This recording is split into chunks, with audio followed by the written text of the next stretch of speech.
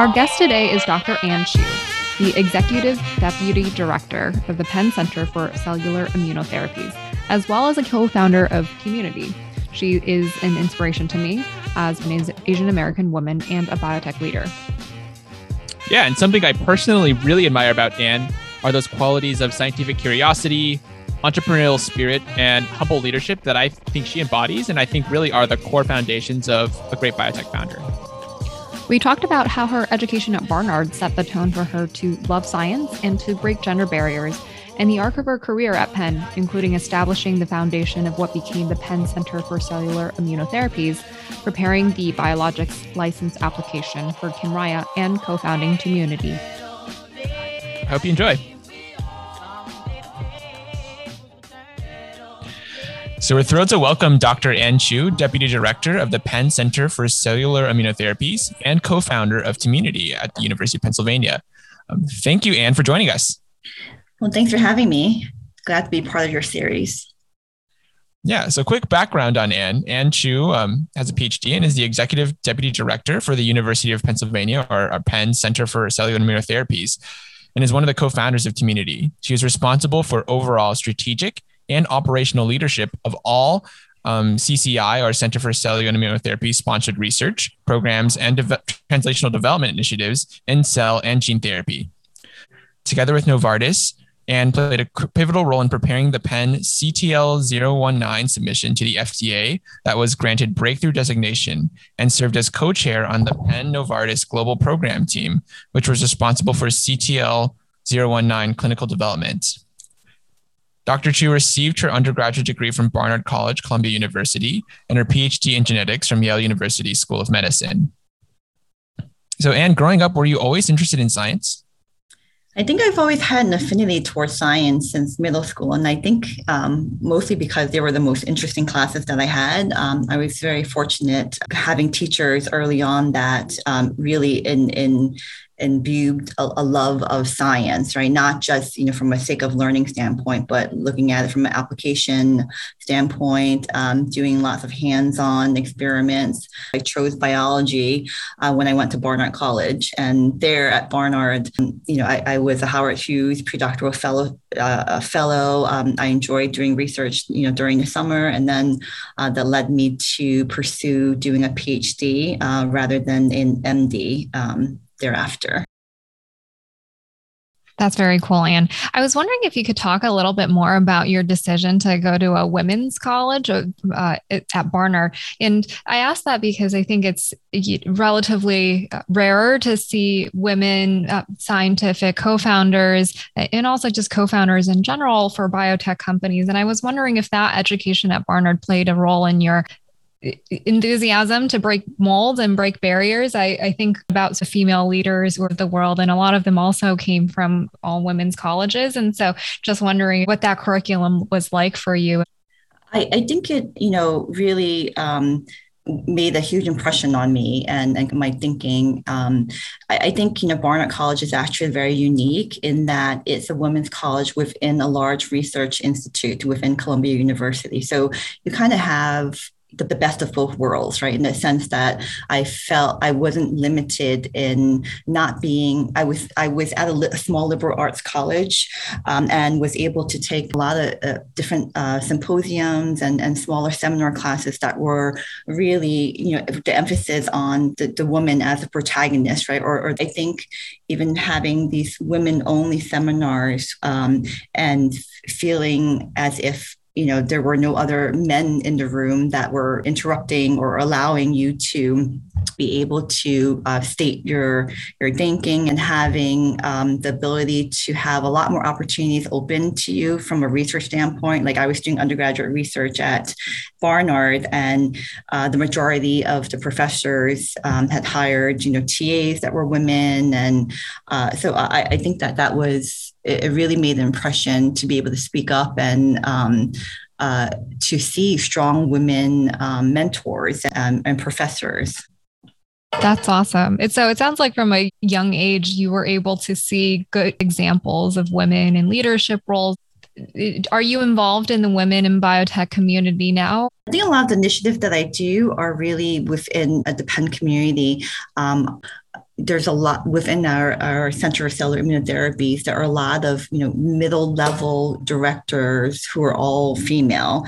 I think being a supportive mentor, for all of them and helping them to develop their careers, or helping them to identify new opportunities to, further develop their careers, and just showing them like firsthand how to lead, right? And giving them a voice, and making sure they get the credit that they deserve in terms of leading their initiatives and things like that. So I do a lot of that within, our center because of where I sit as, deputy director of the center. So being able to drive their initiatives and their growth. Got it. Speaking on the subject of your current role at Penn now, can you tell us a little bit more about what it means to be the deputy director? Yeah. Okay. So I'm basically the deputy director for Carl June's program at UPenn. So I joined this group in 2006. And at that time, I think we were probably a group of 4 people doing translational research. So how did you join? Because that was before anyone really got on the bandwagon for CAR T. Prior to it being the CAR T group, like Carl was director of the translational research program at the Abramson Cancer Center. And at that point in 2006, Penn was one of the 12 academic centers that had received a clinical and translational science award through the NIH. And this federal program was to bring awareness of clinical and translational science as a discipline to advance like basic lab research, into clinical testing, because, prior to this, it was really, more black and white in the sense that you have a group of, researchers doing basic work, and then you have clinicians. And there really wasn't a bridge between the two, right? So how do you think about facility? We hear this, term used, bench to bedside, right? So how do we really make that happen? Like, how do we speed the translation in the program, but really trying to bring in like kind of multi-directional, multidisciplinary integration of all of that basic research, patient research, with the long-term aim of trying to, improve, patient care. So I joined at that time, and we were looking at how do we dissect out, looking at the framework of the FDA guidances that were out there at that time, right, around cell and gene therapy, to develop scale-up processes and validations, developing products that would meet FDA approval for investigation new drug therapies, looking at qualifications of critical reagents such as the lentiviral vectors used for CAR transduction, looking at different methods of expansion with the beads, as well as cell-based artificial antigen-presenting cells, looking at RNAs for transient transduction of CARs. There's a lot of different parts when you're doing, translational work.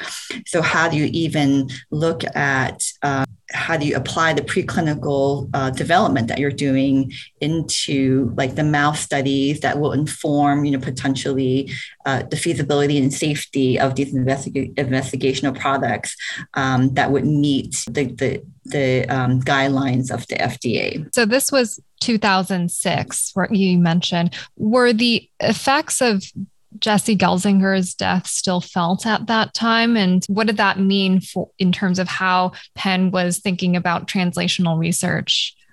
It was definitely felt within our group, because my first office actually was we were actually in the lab that was vacated by Jim Wilson. So we were all aware, and I think hence the reason why that first, IND for even, CART-19, which ultimately became Kymriah, took us about like 3 to 4 years to get that, submitted to the FDA, because we wanted to make sure we were orchestrating safely, right? Because what we're doing is risky science as well too, and it was very exploratory science, and it was the first time we were foraying back into cell and gene therapies after Jesse Gelsinger. So it was in our minds. The question that I had in my mind, and thank you for sharing that, is what it means to operate at that intersection of basic research and clinical translation, and how you end up guiding basic research towards eventual clinical translation. Is it more looking on the regulatory side? Is it more looking at what's needed in clinics? Or is it really taking a really close look at the basic research? I think it's all of the above. I think, I'm very lucky in the sense that I work with amazing scientists, but I think there is a reason why when you look at amazing science and what actually gets to go into the clinic, and then ultimately even further than that, like what gets commercialized, like it's really a funnel, right? Because there's no lack of great ideas, but really I think the integration of the operational pieces, right, in the logistics and managing all of that is key here, because I think what we're seeing here is with science is not just research anymore, right? Particularly seeing how cell and gene therapies as a field has exploded. So I think now when we're even embarking on new research projects, it's not just, is the science good, right? Is it something worth developing? But okay, how clean is the IP? For instance, right? What is the timing of some of the critical reagents, right?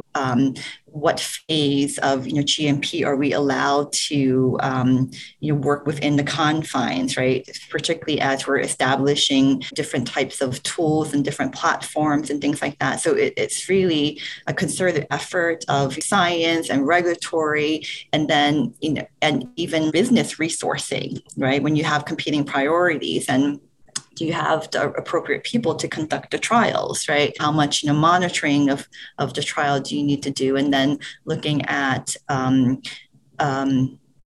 depending on the first couple of patients that are treated, like what does the response look like? What's the safety profile? Like what's the post-administration management of these patients? Like, do we have the release assays? Do we have the correlative assays ready to look at the endpoints? Right? So there's a lot of coordination of functional teams.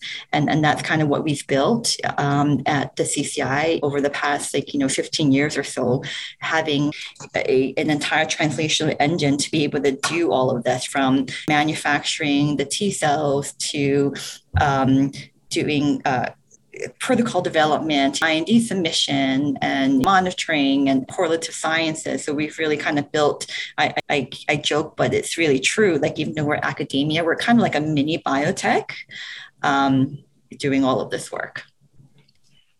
Especially for cellular therapies where like the process is really the product. It's just remarkable to me that the CCI was able to pull off the first IND submission and then subsequently the first approval for Kymriah. It really is quite remarkable to me, because you guys have tread new waters in so many different parameters, not only I think operational, but also regulatory and scientific as well, and also business too. And so I was wondering if you could talk more about the role that you played, I think, in submitting the first BLA application for what became Kymriah, and in how you were able to consider all those new unmarked territories that you had to learn about in order to make a case to the FDA.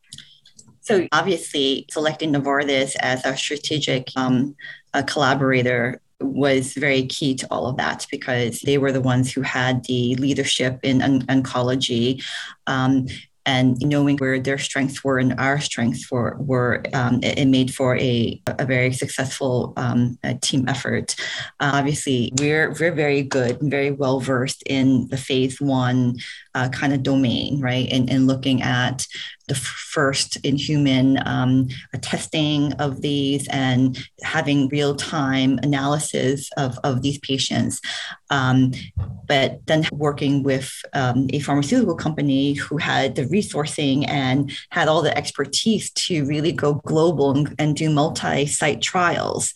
I think that was the key for being successful. Some of the things that we needed to work closely with the FDA is having them demonstrating to them first and foremost that this wasn't a one-site phenomenon, right? Are we seeing these complete responses only at Penn because we're a very well-experienced institution with physicians and scientists who have been studying T-cell, immunotherapies for a decade. Can this be extended out to, different multi-site trials? And what is the ease of being able to administer and kind of follow these patients? We also obviously needed to show the FDA that we could treat more than, our 3 patients at the time, right? So, at the point that when we embarked on this relationship with Novartis, we had only treated 3 CLL patients.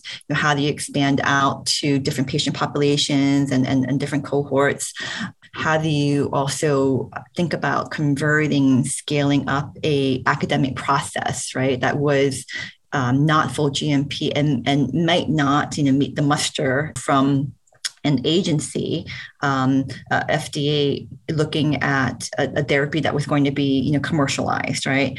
How do we demonstrate that the manufacturing that we were doing and then tech transfer to Novartis, like how was there product comparability around that, right? How do you bridge between products that were made at Penn and were initially, being manufactured here and treating the early cohorts of patients, and now you're transitioning to Novartis manufacturing? If there was a difference in response, could that be because, to your point, the process is the product, right? The process is different, and if you're making different changes in the process, like does that impact the product, and does it impact the response?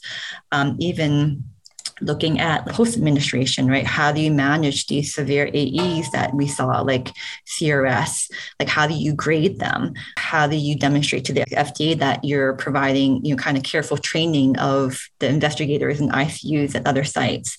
And then even there are a lot of conversations around how do you even define the dose of, Kymriah, because it's a living drug, essentially, right? That continues to expand, in the patient because the patient's the bioreactor. So how, and then given how heterogeneous like the incoming cells are from the patients, right? And the differences in how they expand, what is the exact dose that you're giving, right? So there are a lot of conversations around, do you dose around total cells or do you dose around percent transduced cells and things like that? So a lot of different, conversations and things to work out. Thank you, Anne. And something that I've been thinking about a lot recently in regards to product discovery or therapeutic discovery in biotech is the balance between scientific thinking and scientific discovery, which is this process of meandering and exploring in a space that you don't quite understand, but you know that there's just something you're interested in learning more about. It's really curiosity driven, and the more business focused mindset of product discovery, really thinking about exactly what needs in the market need to be filled and working backwards from there on how to best address those needs. How do you balance that working at an academic center that's focused on clinical translation? So I think from an academic center standpoint, the business side of things are really, not as critical or as important, right? Because, the role of an academic center isn't really to spawn tons and tons of companies, right? Which, although we're doing some of that just because there's just, so much money coming now to help develop some of these therapies because they're very, very, very expensive. And at an academic level, like you're not able to ever to advance a therapy far enough beyond a couple of patients. So when we're looking at projects, like our first level of, kind of thinking isn't around, is this a business or not, right? It's really how compelling the science, and is this something that we really want to be able to advance because we see that it will fill a niche in patient care. But to your point, right now, there's a lot of licensing that's happening, like a lot of NUCOs and investors coming to Penn and saying, okay, are there cars that we can license out and develop and things like that? And then a lot of those investors or companies are interested in working with CCI, right, to at least get the first foray into first in human trials, helping us, giving the experience that we have with the first IND. So it really is more of a focus on the core tenets of academic research, which is focusing first on curiosity and discovery. And then when it happens to be that you have a discovery that can make it to the clinic, that's when you begin the discussions of how to go through that clinical translation process. Yeah, correct. Gotcha. Oh, I'd love to talk more about, most recently you've co-founded Tmunity, which is a next generation CAR T company. Can you tell us about what the next generation of CAR T looks like? Yes, just a little bit background on kind of the founding of Tmunity. Because Penn had entered into this exclusive global research and licensing agreement to study and commercialize cell therapies using CAR technologies, it was important that when we founded Tmunity, that we legally carved out what Tmunity had freedom to operate to develop, particularly since three of the founders, myself, Carl June, and Bruce Levine, were so heavily involved in the Novartis Alliance. So Tmunity was initially founded to use CAR T-cell therapies to tackle HIV, infectious diseases, and also all the immune diseases, because we were still negotiating return of certain CAR assets for the oncology space. Since Tmunity was co-founded in late 2015, when we were still in this alliance with Novartis, we didn't want to focus on hematologic malignancies, but really develop CARs against solid tumors, right? Because first, I think we wanted to understand how broadly, CAR T-cell therapies can be applied or can be extended to a new paradigm of cancer treatment, or was success really going to be restricted to leukemia and lymphomas, right? For using Kymriah as an example. So Tmunity was founded with the goal of trying to tackle solid tumors. So it seems like after the early success of Kymriah, curing liquid tumors, you had the thought of, can we take this baseline platform technology to the next level by targeting solid tumors and a number of other cell-based diseases? And that was really the conception of Tmunity. Yeah, and knowing that it was going to be actually a more difficult task, right? Because the patterns of antigen expression on solid tumors are much more heterogeneous, and the immunosuppressive scaffold or within solid tumors, i.e. the microenvironment, right, further complicates the issues. So looking at different novel CAR T-cell designs that may need to incorporate additional immunostimulatory features or molecular switches and things like that was something that we set out to do.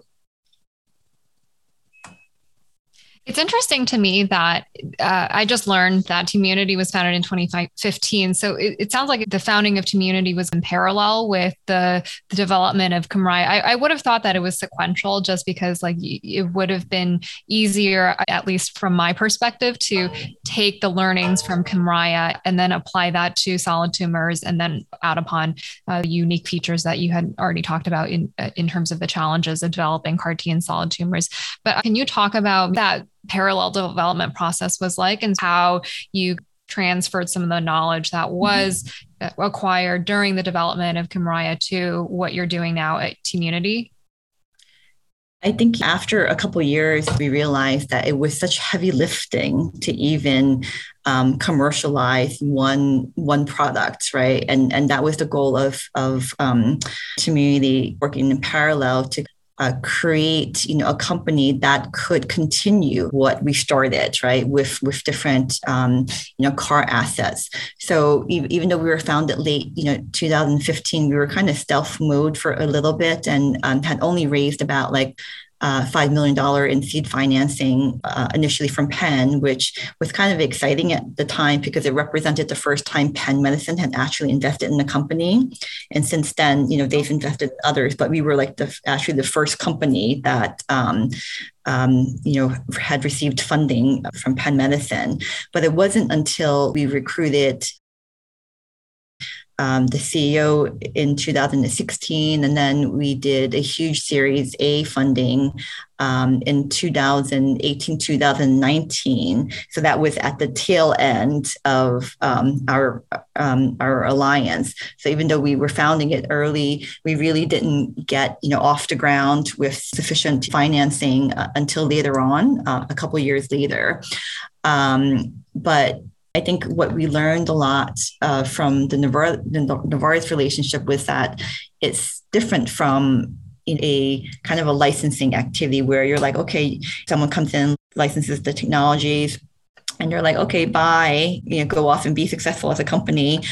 You really needed a lot of continual interaction between the co-founders as well as the management of the NewCo, because there's so much know-how within the founders at Penn. There wasn't a need to really reinvent a lot of things. So I think it would have been difficult to start Tmunity had we not gone through the experience of the Novartis relationship. And I think, Eric, going back to your question, we didn't realize how little we knew about the business aspects, right, of cell and gene therapy before that, right? Because we were so just kind of rooted within the academic sphere. So seeing how important actually having IP positions around things, or a IP portfolio around things, and making sure that there was enough funding to get to the end goal, right? Because previously we're like, oh yes, we have enough money to make the vector. Okay, we'll figure out after we make the vector what the next step was. It wasn't as kind of timeline driven. So I think we saw a lot more of that, and just looking at how efficient, a pharmaceutical company can be when they're developing registration trials, and looking at not just U.S. submissions, but international submissions, and how do you think long-term being involved in discussions around reimbursement and things like that. So I think it was very useful for us co-founders to be a part of that before launching, Tmunity. It sounds like the CCI has a system now for translating technology, spitting out these companies, and working with biotech as well as pharma. And it seems to me like the world's eyes are now on what's happening at Penn, and specifically at the CCI. My first question is, how do you deal with that pressure? How do you and some of the others who are intimately involved in the leadership at CCI deal with that pressure? Because I can easily imagine that if the phase 1 for Kymriah had not gone well, that would have been the death of the cell therapy field as we know it today. But maybe it wouldn't have been a big splash back then if people weren't really paying attention, but now people are paying attention. And so how do you deal with that pressure of the world watching you?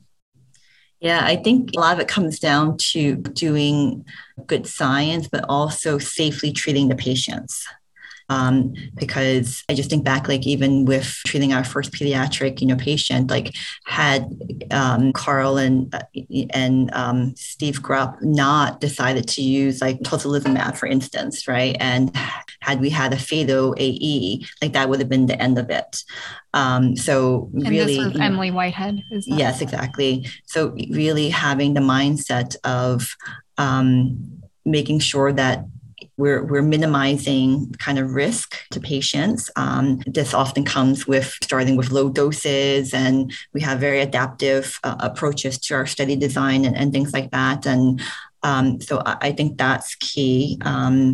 And then really just having the best team around, working with the clinicians. We have such qualified clinicians here who have obviously the patient's best interest, and will do whatever they can to treat the patients. Other types of pressures are around the fact that we can't really translate every project that's put in front of us. So how do we think about prioritization of things too, right? So I think that's another kind of pressure point.